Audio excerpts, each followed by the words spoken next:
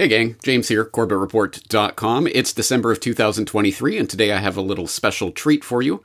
This is another edition of my Redpill series, specifically a radio conversation that I recently had on the Breakfast with Paul Brennan program on RealityCheckRadio at realitycheck.radio. If you haven't checked them out, you might want to do so. And specifically, this is a new independent online radio station that is making some headway in New Zealand.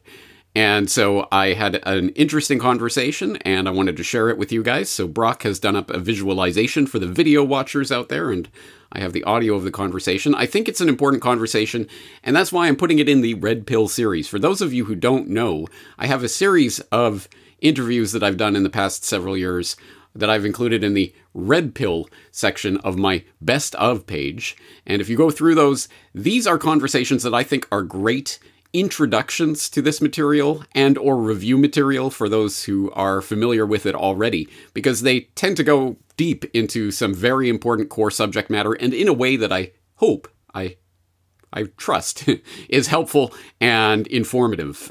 So I have created this little section on my Best Of page. By the way, if you don't know about the Corbett Report Best Of page, corbettreport.com/bestof, all one word, will take you there. And you can get a smattering of some of the best material from the Corbett Report archives as a way of your finding your way through the vast thousands of hours of archives now that exist at corbettreport.com.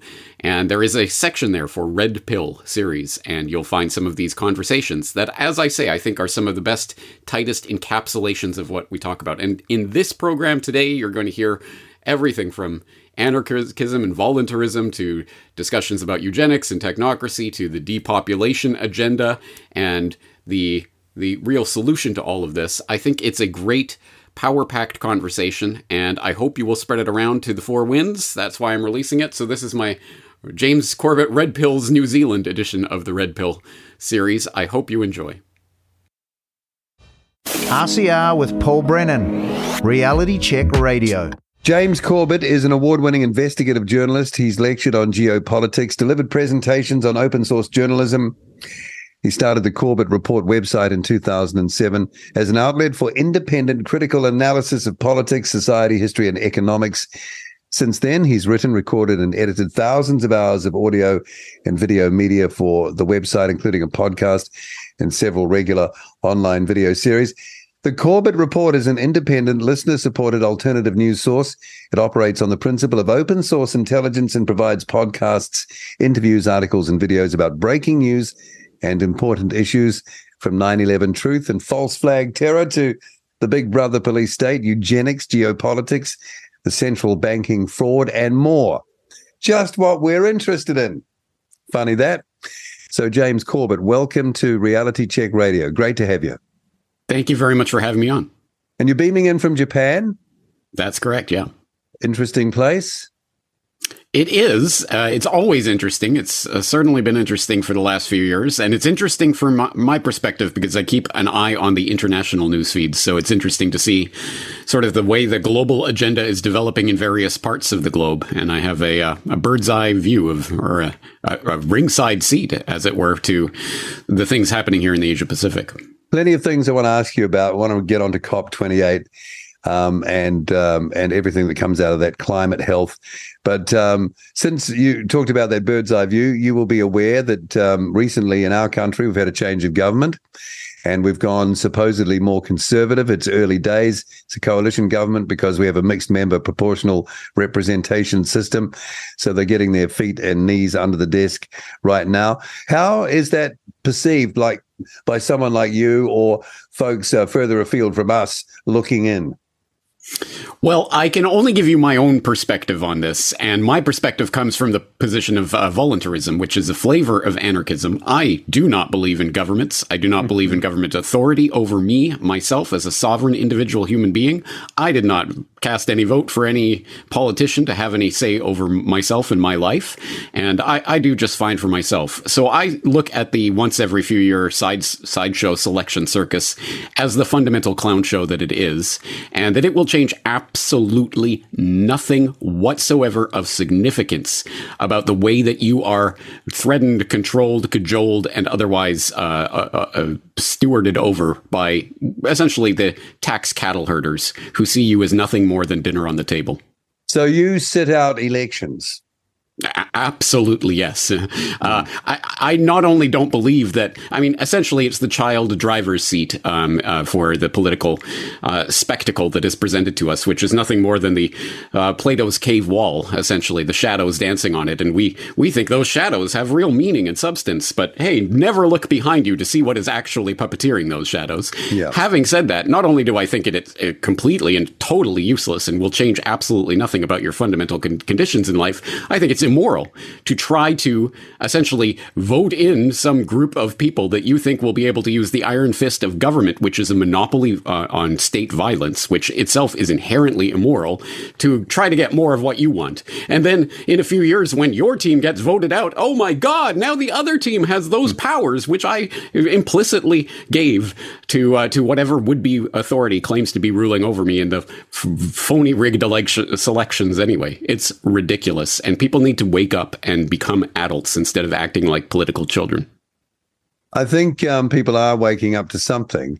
It's interesting what you say because, and we'll get on to the other stuff in a moment, but I'm just sort of thinking about what you're saying and alternative, because people, they need to feel secure that there is some system that keeps order and, you know, that there is a system that operates, I guess, in the end, that keeps them safe and at a relative standard of living that they're used to. But when we had major demonstrations and we had an occupation of our parliament a year and a half ago, a village was created there. And by watching the live streams, I think a lot of people realized that without any central command or control, that the organization of those people into a functioning, I don't know, village at this stage, but I guess you can scale that as big as you can imagine, actually came together very quickly and was operated, and I've talked to people who are involved, very successfully from all the angles of personal security and, you know, making sure that the sewage is taken care of and all those things that make living tolerable. It seemed to be quite effortless. Do you think that comes naturally in the end anyway? I do, and I speak from a position of philosophical knowledge on the subject. If people want to find out about this, the magic words to search for are spontaneous order, which if you search that on my site, for example, you'll find the historical references to that and Hayek and other people who have written about this over time. But essentially, what it boils down to is the most incredible trick that the would-be rulers of society have played on the average people is to make people believe that we really need them. We need the oligarch parasite class to basically be sucking off of our energy and our income and our juices and everything that makes us so productive and successful in life, and they have to sit there and manage us and direct us and tell us what to do. It is a lie. And one way that people can get their heads around this is to start to realize that 99.9% of everything in our daily life is governed by anarchistic order. There's no government agency telling you who to marry. There's no government agency telling you what job to do. There's no government agency in charge of directing and managing the English language. But somehow, amazingly, miraculously, we manage to speak and communicate, even though there is no one directing and managing and governing and threatening to put us in jail if we don't speak in the right way. Well, anyway, those are some examples that people can use to start to get their head around this concept. And of course, everyone has all the objections of, well, yes, but we need law and order and we need justice and things. The basic bottom line answer is, if people want it, if people desire it, they can create it, and they can create systems that will work to provide that without some sort of government monopoly force of power that claims some sort of claim over an entire geographical area just because, well, I don't know, somewhere in the midst of time, some god gave this family the rulership of this nation or whatever the claim may be. Yeah, the interesting thing there is that in an effort to get dialogue with the government that was mandating workers and asking them or forcing them to give up their bodily autonomy, all those things, the government or the establishment side wouldn't talk because there was no leader. There had to be a leader. You couldn't talk to people there. It's a good point. Leader, so of course, what's the old sci-fi cliche? Take me to your leader, right? Well, what if there was no leader? And if you want to explore that idea, there was an excellent short story written several decades ago called "And Then There Was None." And if you look that up on my site, you can find an online reading of that and also my exploration of that in podcast form. But essentially, it's the sort of the sci-fi what if you went to a planet and there really was no leader, and it's actually quite comical the way that take me to out. your leader. Sorry, there isn't one. Yeah. Basically. Okay, what do we do now? Oh, okay. we didn't think of that one. All right. When I've been watching a bit of coverage of COP28, the latest get together here in Dubai. King Charles, with that lovely accent, telling us that all these things. I'm watching the head of the UAE there nodding his head in agreement, and off in the distance the towers are still burning, the gas coming out of the fields, and Emirates is flying 130 A380s around the world every day, not to mention the 300 777. So they're kind of not really doing what they're talking about. When you see those events and hear what the speakers are saying, what are you thinking? I personally am thinking that there are humorous signs in all of this. One of which that's come out in the news in recent days is, of course, the UN Climate Summit president, who's stewarding over this, Sultan Ahmed Al Jaber, apparently recently came out to essentially say that there's no way to essentially eliminate fossil fuels, as seems to be the game plan, unless you want to take the world back into caves. And oh my God, he said the quiet part out loud. Yeah, so I'm now amazed you have to hear John Kerry that. and others scrambling around trying to correct it. Well, he didn't mean to say that. What he meant to say is. So there are some humorous things that come out of these conferences. And of course, the spectacle of all of these billionaires descending in their private jets to come lecture the rabble about how to live their lives and you can't eat meat anymore. Oh no, or you can't live your life the way that you deem fit. No, we must tell you how to do so. It would be funny, I suppose, if it wasn't so serious. And unfortunately, these people really do take it seriously. I don't think they take the fairy tale of anthropogenic global warming that seriously, as evidenced by their blatant, unbelievable climate hypocrisy. But it's only unbelievable if you think they really do believe in this fairy tale. And I say that advisedly again because I've done lots of work specifically on the scientific merits or demerits of that theory and hypothesis and what's behind it, and the unfalsifiable woo-woo pseudoscience that is the global warming scare, which is essentially playing on mankind's deep-seated, truly, really deep-seated, iconic archetypes of the way that the world functions through the weather gods, and we must placate and sacrifice to the weather gods. It is the same old thing that has been used to steward society for thousands of years. They're just giving it a modern inflection.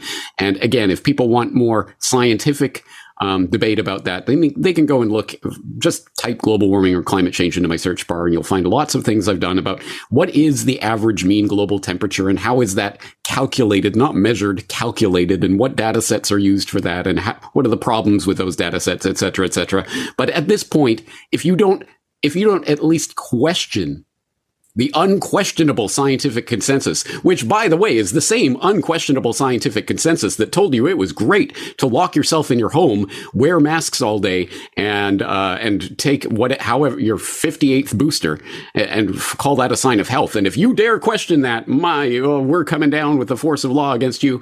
It's the exact same scientific consensus. Trust the science that we've seen over the past few years. So I don't know why anyone wouldn't be questioning it at this point. However, at the end result of this is the question, okay, so why would all of these people be involved in this grand deception? The answer, of course, is quite simple. It is power. It is control. There is, of course, monetary aspects to various things, and the $1 trillion boondoggle swindle that will be this attempted changeover to the green economy, which is not going to work in the long run and is going to cost a lot of money and make certain climate billionaires. But in the end, it's not about the money. It is about the power. It is about the control. And we are starting to see that with regards to the types of restrictions and regulations that are coming into place now to try to prevent people from living their life. And I think probably no one is on that front line any more than the farmers, agricultural workers, the world over, who are now starting to feel the teeth of these restrictions biting down on them. Why do you think agriculture has been targeted? I guess you can imagine, there are animals eating, grass, and they're farting into the atmosphere, and so on and so forth. But in the end, it's a great source of food. It's the way history has evolved in terms of how we do fill food over tens of thousands of years. What do they hate about agriculture in the end? I mean, do they not like the thought of people eating good food? Is it as simple as that? Well, that is certainly an aspect to it. I would frame it this way. Henry Kissinger is purported to allegedly have said, although there is absolutely no proof he actually did say, but at any rate, it's a good quote. Control oil and you control nations. Control food and you control the people. You can imagine Henry Kissinger saying something like that. The recently departed Henry Kissinger, as it were. Yeah.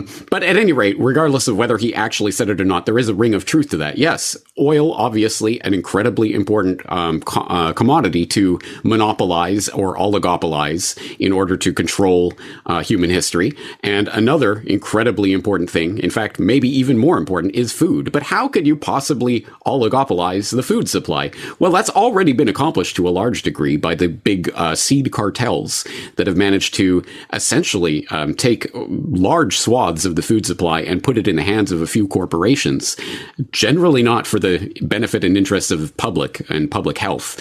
As is evidenced, if by nothing else, then, hey, why is it that people seem to be getting fatter and more obese and more out of shape every single year after year after year? What's going on? Science and health and all of this is improving in so many different ways, right? But we're all getting fatter and sicker every single year, eating the crap that's shoved into the industrial food system as it's come to be. Well, what could be even better than this industrial farming system that creates these giant corporate conglomerates that control vast swaths of the food supply? Well, how about replacing food itself with bio lab engineered gunk being pushed by farmer Bill Gates, who, by the way, is the largest farm owner in the United States now, and is also pushing all of these synthetic meat, lab-produced nonsense that they're trying to shove down people's throats. Meanwhile, you have Klaus Schwab and seemingly every media entity on the planet all telling us to eat the bugs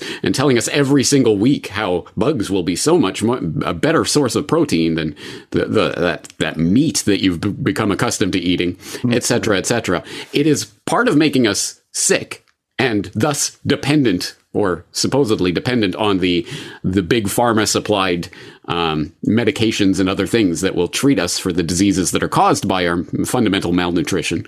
But also, it is fundamentally, again, it comes back to power and control.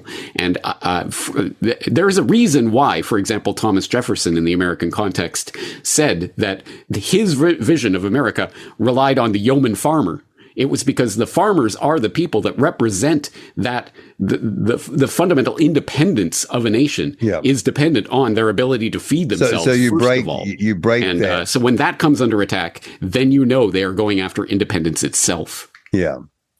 The climate part of this seems to be, well, it's a blank check for them at the moment, because it seems to me that many people, well-meaning people, have bought into the message, the propaganda.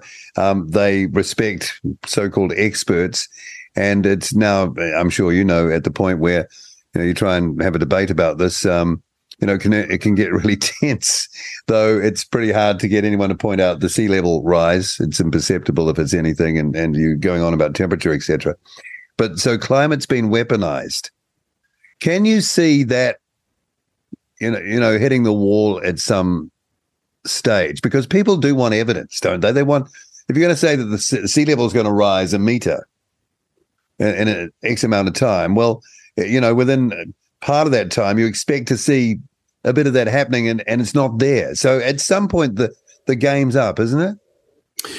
One would certainly think so.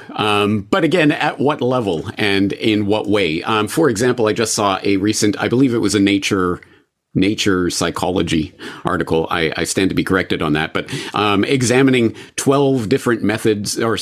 different methods for inoculating people against climate misinformation as researched across 12 different countries. And they found startlingly that all of these inoculation methods that they have against climate misinformation, like telling people to trust the science and blah, blah, blah, whatever other stratagems they were talking about, it turns out they're not effective. There's absolutely no proof that any of these things actually convince people to go along with the mainstream narrative on this. And even according to their measurements, fully 1/3 of the global population is not buying the anthropogenic global warming story.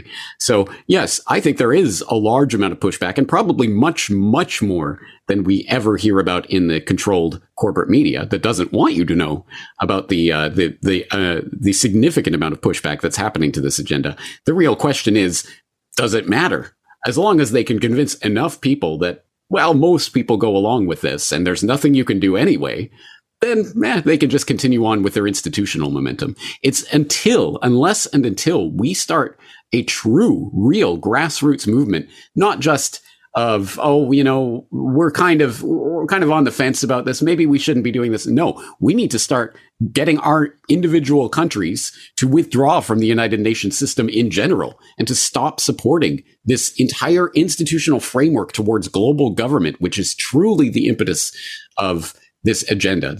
We're talking about planning and control, and climate is just a convenient tool that they're using for that. And for people who want more information on that, I would suggest that they start finding out what the Conference of the Parties that we're hearing about is. Of course, this is the Conference of the Parties, i.e. signatories to the UNFCCC, the United Framework Convention on Climate Change, which came along around the time, it may have slightly preceded the Rio Earth Summit back in 1992. The Rio Earth Summit, of course, being put together and spearheaded by Morris Strong, this crusading international environmentalist who cares about Mother Earth and who was also an oil patch millionaire who made his fortune working for the Rockefellers in Canada and starting the Petro-Canada and other such things.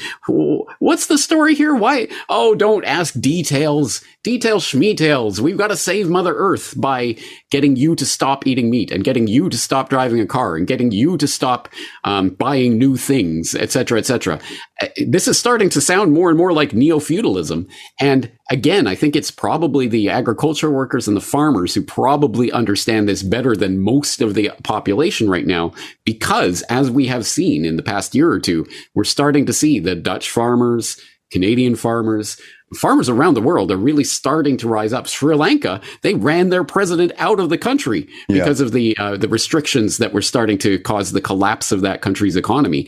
I don't think many of the other countries are that far behind. I don't think we can take too many more shocks until this ludicrous cutting off our own noses with all these nitrogen restrictions and other such things that are coming into view.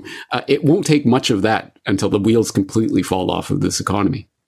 There seems to have been a sort of a promotion of a self-loathing sort of attitude projected back on people, like the human race as some kind of pathogen on, as you get a pathogen on a body, we are on the earth, and overpopulation is part of that. And now there's a conflation with health. I'm seeing that out of this, there's talk of, global warming causing more cardiac events. And of course, everyone's worried about that. I mean, I've had one myself, so I know. So those are hot button issues for people, their health and their safety. And of course, we are seeing at the same time mortality rates higher than usual, and that can easily be, directed to climate. So it sounds like it's becoming a dirtier fight, is the feel to me. I think you're exactly right. It does escalate the further we go into this agenda. And I think you're very right to hit on the Malthusian overpopulation, self-loathing. This is fundamentally an anti-human ideology that sees humans as the enemy. And I can cite specific chapter and verse on that. You can go back to the first global revolution published by the Club of Rome back in 1991. Who's the Club of Rome, you might ask? And that's a good question. And I have more on that in my archives if people are interested. But they published a book called The First Global Revolution back in 1991, which specifically said that in searching for some sort of crisis around which we can unite humanity, we hit upon global warming as a good way to fit the bill specifically because, as they say in their own words, it makes humanity the enemy of man. These are human-caused problems, so we're going to have to attack humanity, essentially, to get at it. They don't say attack humanity, but that is exactly what they are saying in that passage, what they're implying in that passage. And I think people should be aware of this because fundamentally, I think most people, if they truly understood this agenda and where it was heading, would not be on board with it. But you're exactly right. Now they're trying to bring health into it. And all of the pieces of this sort of global governmental monstrosity are starting to come together under, for example, One Health. You're going to start hearing that term more and more in the future. Already. The United Nations, we're aware of that one. Yeah. The United Nations is trying to bring that in and make that a part of global discussions on these topics right now. As part of, for example, the World Health Organization pandemic agreement that they're trying to shove through the back door, essentially, in next May at the next edition of the World Health Assembly, which is specifically including wording about the One Health approach. And the idea is it's not, we're interested in global public health, but not just human health, because human health is dependent on the environment and agriculture, and all of these things are related. So essentially, it's, you know what, we need to control and manage everything on the planet, all natural resources, the entire environment, everything that's in that environment, all animal species, and of course you, in order to make sure everyone is healthy. And who gets to define healthy? Well, again, that's really the question. I've heard people say it's like the royal they, are trying to play God. You know, you mentioned power. Yeah, there's power. I get that. And there's power, well, money's part of that, but being able to tell people what to do and boss them around endlessly is power. But when you're starting to want to own and control, you know, the complexity of nature itself, I mean, that's kind of going all the way. You're exactly right about that. Really, I guess the question is, what is the fundamental ideology here? You're right. Because I often say, yes, there is money to this, but it's not for the people at the very top of the power pyramid. It's not fundamentally about money. No, money is points on the scoreboard. The game is for control, for power. But then there's the underlying question. Well, why? Again, what do they get out of power and control in and of itself? What is the real underlying ideology here? And I always go back to the concept of eugenics, because when you look at the development of the pseudoscience of eugenics in the late 19th century, you see essentially the transition from that silly pre-Enlightenment nonsense of divine right to rule, or, you know, the God Emperor, or that kind of thing. That's silly. Of course, there was no God that appointed this family to rule over you and your family. No. What it is eugenics. Oh, that's right. There are certain genes. Actually, they didn't even have the vocabulary for that when they developed this pseudoscience. They called it protoplasm and didn't quite understand how it worked. But anyway, there's something in the stock of these good families that makes them better than other families, and thus, well, they should be breeding more. They should be stewarding over the planet, and the bad sort should just go away. And maybe we'll help them with that, which of course is dysgenics. Some of them. But how did they decide what is the good stock and what is the bad stock? Who gets to decide that? Well, of course. Oh, well, us gentlemen British scientists and our type and millionaires and monopolists and what have you, people who've made it in life. Well, they're clearly the good stock, and criminals and poor people and all of, the rest of humanity are clearly the bad stock. And that, I think, is what this fundamentally boils down to. And we've seen various iterations of that fundamental eugenicist mindset play out. For example, in the 20th century, I really do think that the development of the environmental movement, not insofar as it truly is concerned about the environment, but insofar as it is a tool for control and power over others, is an expression of that same eugenicist ideology. You can connect the dots. Literally, the same eugenicist people and families that were involved in the American Eugenics Society, the British Eugenicist Society, ended up populating the World Wildlife Federation and other organizations like this. And the Population Council was started by John D. Rockefeller III. The Rockefellers, of course, helping to fund into existence the eugenics movement in America. They transitioned that over to population. The Population Council offices were literally the same offices as the old American Eugenics Society. They just changed the name on the door. And now it's, oh, there's too many people, overpopulation. What can we do? Oh, well, we have some ideas for you. So that became the driving ideology, the guise for that ideology in the 20th century. And I think in the 21st century, it's transitioning over to something called technocracy, which in the minds of the general public is the idea that there's a technocratic engineers, scientists, statisticians who will basically plan society. But that's not really ultimately what technocracy means. What technocracy is again another excuse for the oligopolists and the oligarchs to essentially steward over humanity, because they deserve to move forward into this brave new fourth industrial revolution, great reset. And people like you and me and, the riffraff at the bottom of the power pyramid, they can go and die, is essentially the message that we're receiving. It's interesting because I'm thinking, as you're saying that, mRNA. As I understand it, I'm not the brightest spark around, but that is some kind of code, right? And yes, you know what?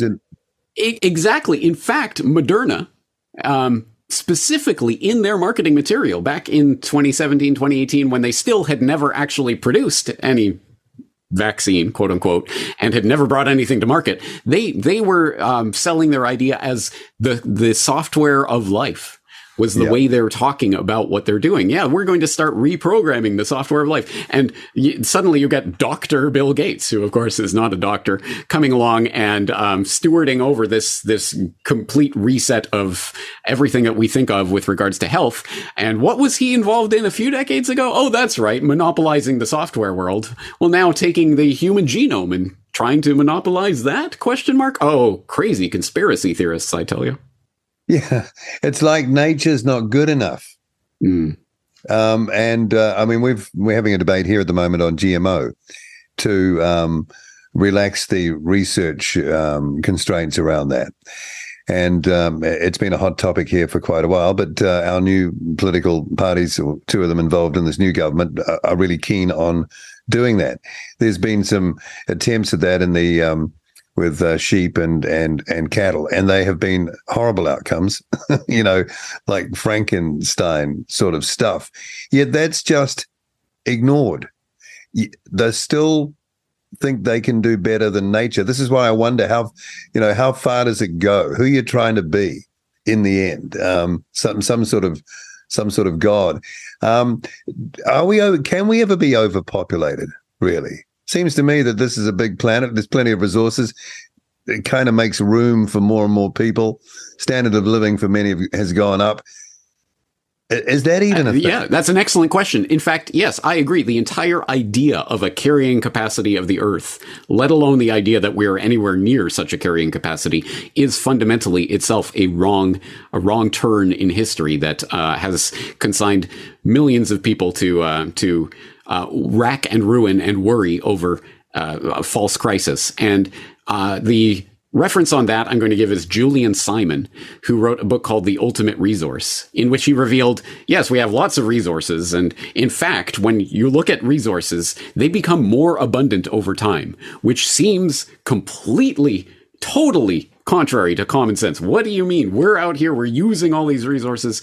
But he makes the point that no, the ultimate resource is the space between your ears, is the human brain and capacity for understanding, for applying understanding, for learning new things, for applying those new ideas to new inventions, to getting more use out of things that Well, previously, there was no use for them. Oil, back when it was first, bubbling up out of these springs and geysers, and it was just seen as a pollutant. What's the point of this? And then, we found a way to use that for productive human activity. And you can look at so many different resources from that perspective and see that actually things become more abundant. We get more use out of them as we go forward, as long as humans are allowed to thrive. And for every million people that are born, there's that 1 in a million genius who will invent that thing that will expand the food supply, etc., by ways that are incalculable. Unless, of course, you take the opposite side of this, that we're on this fixed and shrinking pie and everything's getting worse all the time, and we need to start culling the human population, and thus culling that 1 in a million genius who will never have the chance to be born, because these mad tyrants who are drunk on their own power and truly believe, I think, that they are going to become some sort of techno-gods of this transhumanist future, are willing to sacrifice the natural, the greatest resource that we know of, the human brain, intellect, capacity, on the altar of their idea of how we move forward. It's so sad to hear young people, I can say that now, young people, in talking about this, you'll hear someone be interviewed or be asked, do you plan on having children? And quite often you'll hear, no, I don't think that's a very responsible or ethical thing to do now, because that adds to the strain on the planet, and what sort of life are they going to have? And I feel so sad when I hear that, because it's one of the most incredible things you can ever do in your life that you've been talked out of. And that, again, seems it has a sinister sort of dark edge to it, Anyway, just saying. It is absolutely heartbreaking. It's infuriating in some aspects, especially when people think they're being cool or edgy by making that, humans are a cancer on the earth type of analogy, as if that hasn't been drummed into them by decades and decades. But they're not volunteering to do something about it. We have green politicians banging on about this all the time, but they're not volunteering to help out. Indeed. Well, you know what? I don't even want that. I just want people to wake up to the fact that they have been programmed to believe that humans are a cancer on the earth, that we are in fact not, that we in fact are changing the planet. Yes. And sometimes, yes, look, sometimes people would accuse me of saying, there's nothing wrong and everything. No, of course, I'm not saying that everything is perfect and humans can continue exactly as they are in every respect. But I am saying that the answer to this is not some sort of mass culling. It's not the end of the human species. You feel that's going on at the moment? Sorry? Is there a mass? It's a hard question to ask. Is there a mass culling happening? Yes. There's a lot of mortality I think so. around. I think it is taking a number of different forms. One of which, just one that we could point to, is the demonstrable 50% drop in sperm count that has happened in the Western world, at least in the past half century.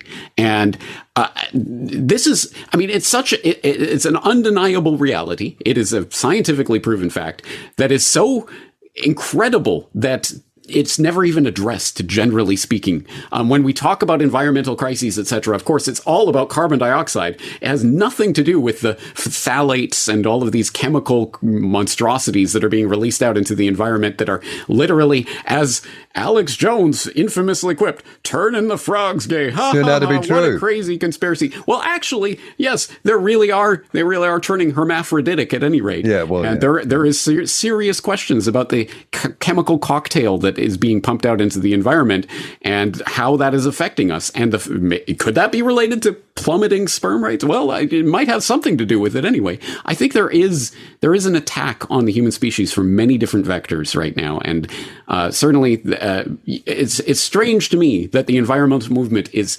100% and solely focused on the question of carbon dioxide and not on GMOs and not on these chemicals that are being pumped into the environment and not all of these other things that we could point to as potential genuine species threatening events and causes that are happening right now. No. All you should think about, all you should care about is there's too many people making too much carbon dioxide.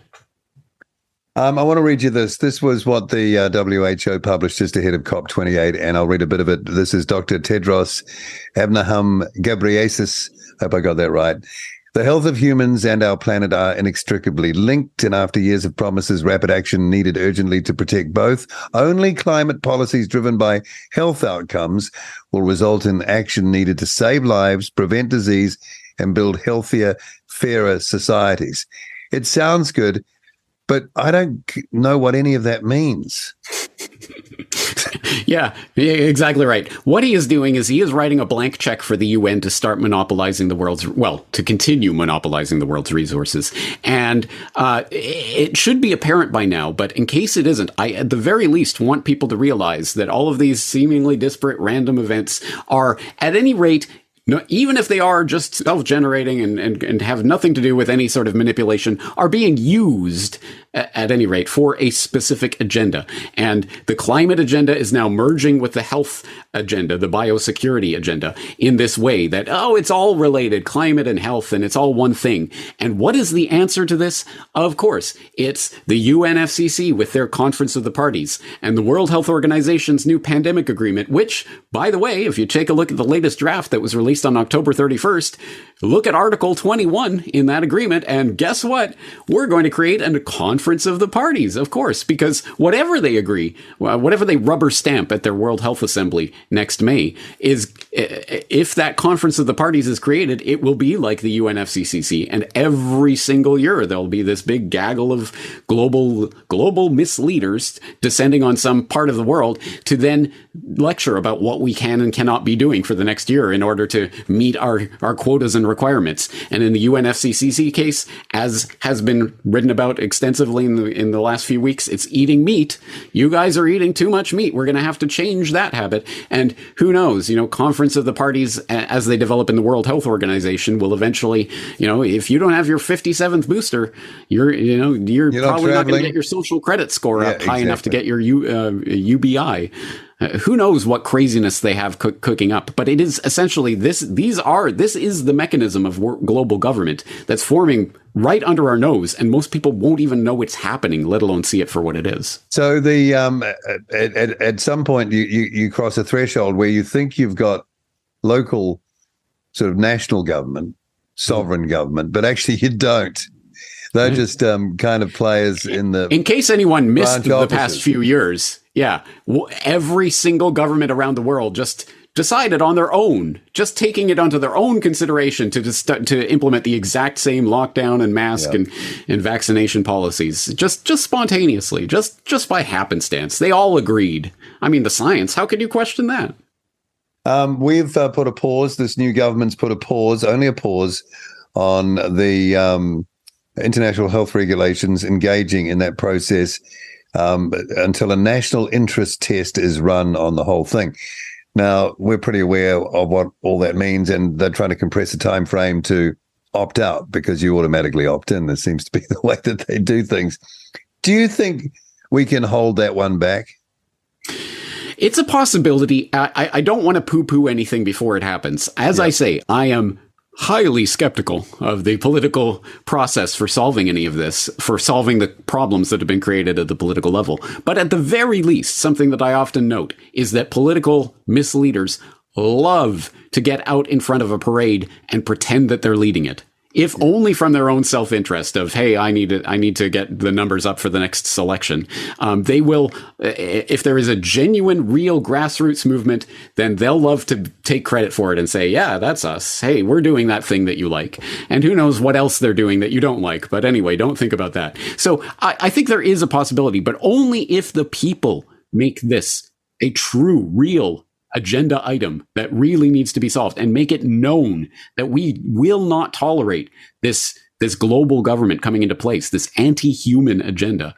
We need to, unless we stand up to it, the politicians aren't going to do it for us. Let's put it that way. You'll know about this from what you do. Informing people is not easy because people are going about their everyday lives, and for most people, the sport and the movies and the Netflix and their job is about all they can sort of kind of fit in. You need to dig deeper if you're not having this reported to you through the mainstream broadcast media outlets. Let's say they get tired of, let's say legacy. They don't call them mainstream anymore. So it's a numbers game in the end.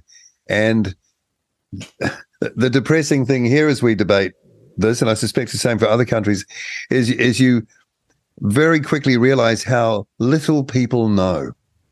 And if you try and raise it, that sounds crazy. Who the hell are you? Because they've already bought into the pharma, as James Roguski says, the pharma business model complex. It makes sense for them. People get a certain, sense of security by going off to the doctor and getting their pills, and they think, everything's going to be okay. It's really hard to push back against that. That's why I asked you to think we can get there, because unless there's we're getting to the numbers, it's wow, Yeah. Well, you're right. I am intimately familiar with these questions and these issues because it's what I've been doing for 16 years now at the Corbett Report. But I do need to, from time to time, to stand back and take a look at the bigger perspective. And I could say that the difference in general public awareness of even the existence of these issues, let alone the importance of them, between 2007, when I started the Corbett Report, and 2023 is vast. There has been a lot of learning that has been taking place amongst the general public over that decade and a half. Not necessarily an unalloyed good. Sometimes I think people have been learning the wrong lessons in the wrong way, but at any rate, I think there is a general greater understanding of these types of issues now, simply because it's almost impossible to deny it at this point. At a certain point, the conspiracy reality started to take over the conspiracy theory pejorative in a way that was undeniable, to the point where you got the humorous situation in 2020 when you had the fact checkers telling you that actually there's no such, the Great Reset isn't a real thing. The World Economic Forum has a page up talking about the Great Reset and holding conferences. So you can't deny it at a certain point. And I think the public is becoming more aware. I think more people are more aware now than they were before. Is it enough? Is it too little, too late? That obviously is the big question, and one that will only be decided by all of us and what we do with this knowledge. Great chat. I want to sort of wind up by asking you your thoughts on the death of Henry Kissinger. He long life. What was he eating? Do we know? What was his diet? Because whatever it was. Good question. Adrenochrome? I don't know. I really don't know. But at any rate, yes, Henry Kissinger. For people who do not know about Henry Kissinger and his absolutely ignoble career and the war crimes and other things that he was involved in, I recently flashed back to a 2009 podcast that I had on Meet Henry Kissinger, talking about his life and career and legacy, even at that time. And it's remarkable to think that, I created that podcast in 2009. He still, at that point, had another 14 years left in him. Incredible. And in those 14 years, you better believe he was still jetting off to the Bilderberg conference every year and other such activities. He was a very committed person, which, again, I think for most people should raise at least the question, as we talked about earlier. Yeah, there's money, sure, there's power and control, but really, what motivates someone up to the age of 100 to be so passionately committed to this construction of, as he called it many, many times, the New World Order? Why? What was in it for him and his family, his inheritors? What motivates someone like that? I think it does come back down to that God complex issue, that this is about more than simply money or power in any straightforward sense. Can we think of who might be a kind of a interchangeable part for someone like him that sort of carries it on? Is it a Bill Gates? Yeah, yes, that might. I mean, the problem is, I think that there isn't one or two. I think there's probably 1,000 people who would love to jump into that spot, that vacated seat of power at the table of international influence. And you could look, for example, Kissinger's protege, David Rothkopf, in 2008 wrote a book called Superclass, in which he bragged there was about 6,000 people who represent this sort of international clique that can enact policies and ideas across national borders, and they're essentially this superclass. And the only problem is, well, there might not be enough women represented in this superclass and things like this. We're working on that. Don't worry, LGBTQ. Guys. We'll take care of you. So unfortunately, there's no shortage of would-be Kissingers out there.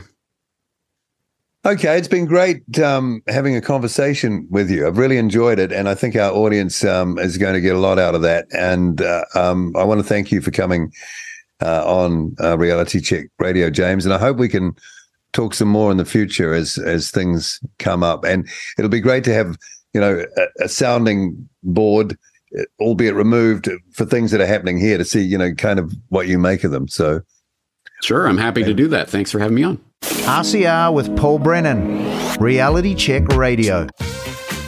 Thank you for tuning in to RCR Reality Check Radio. If you like what you're listening to, dislike what you're listening to, either way, we want to hear from you. Get in touch with us now. You can text us with your message to 2057. That's 2057. Or email us at inbox@realitycheck.radio. We would love to hear from you, so connect with us today.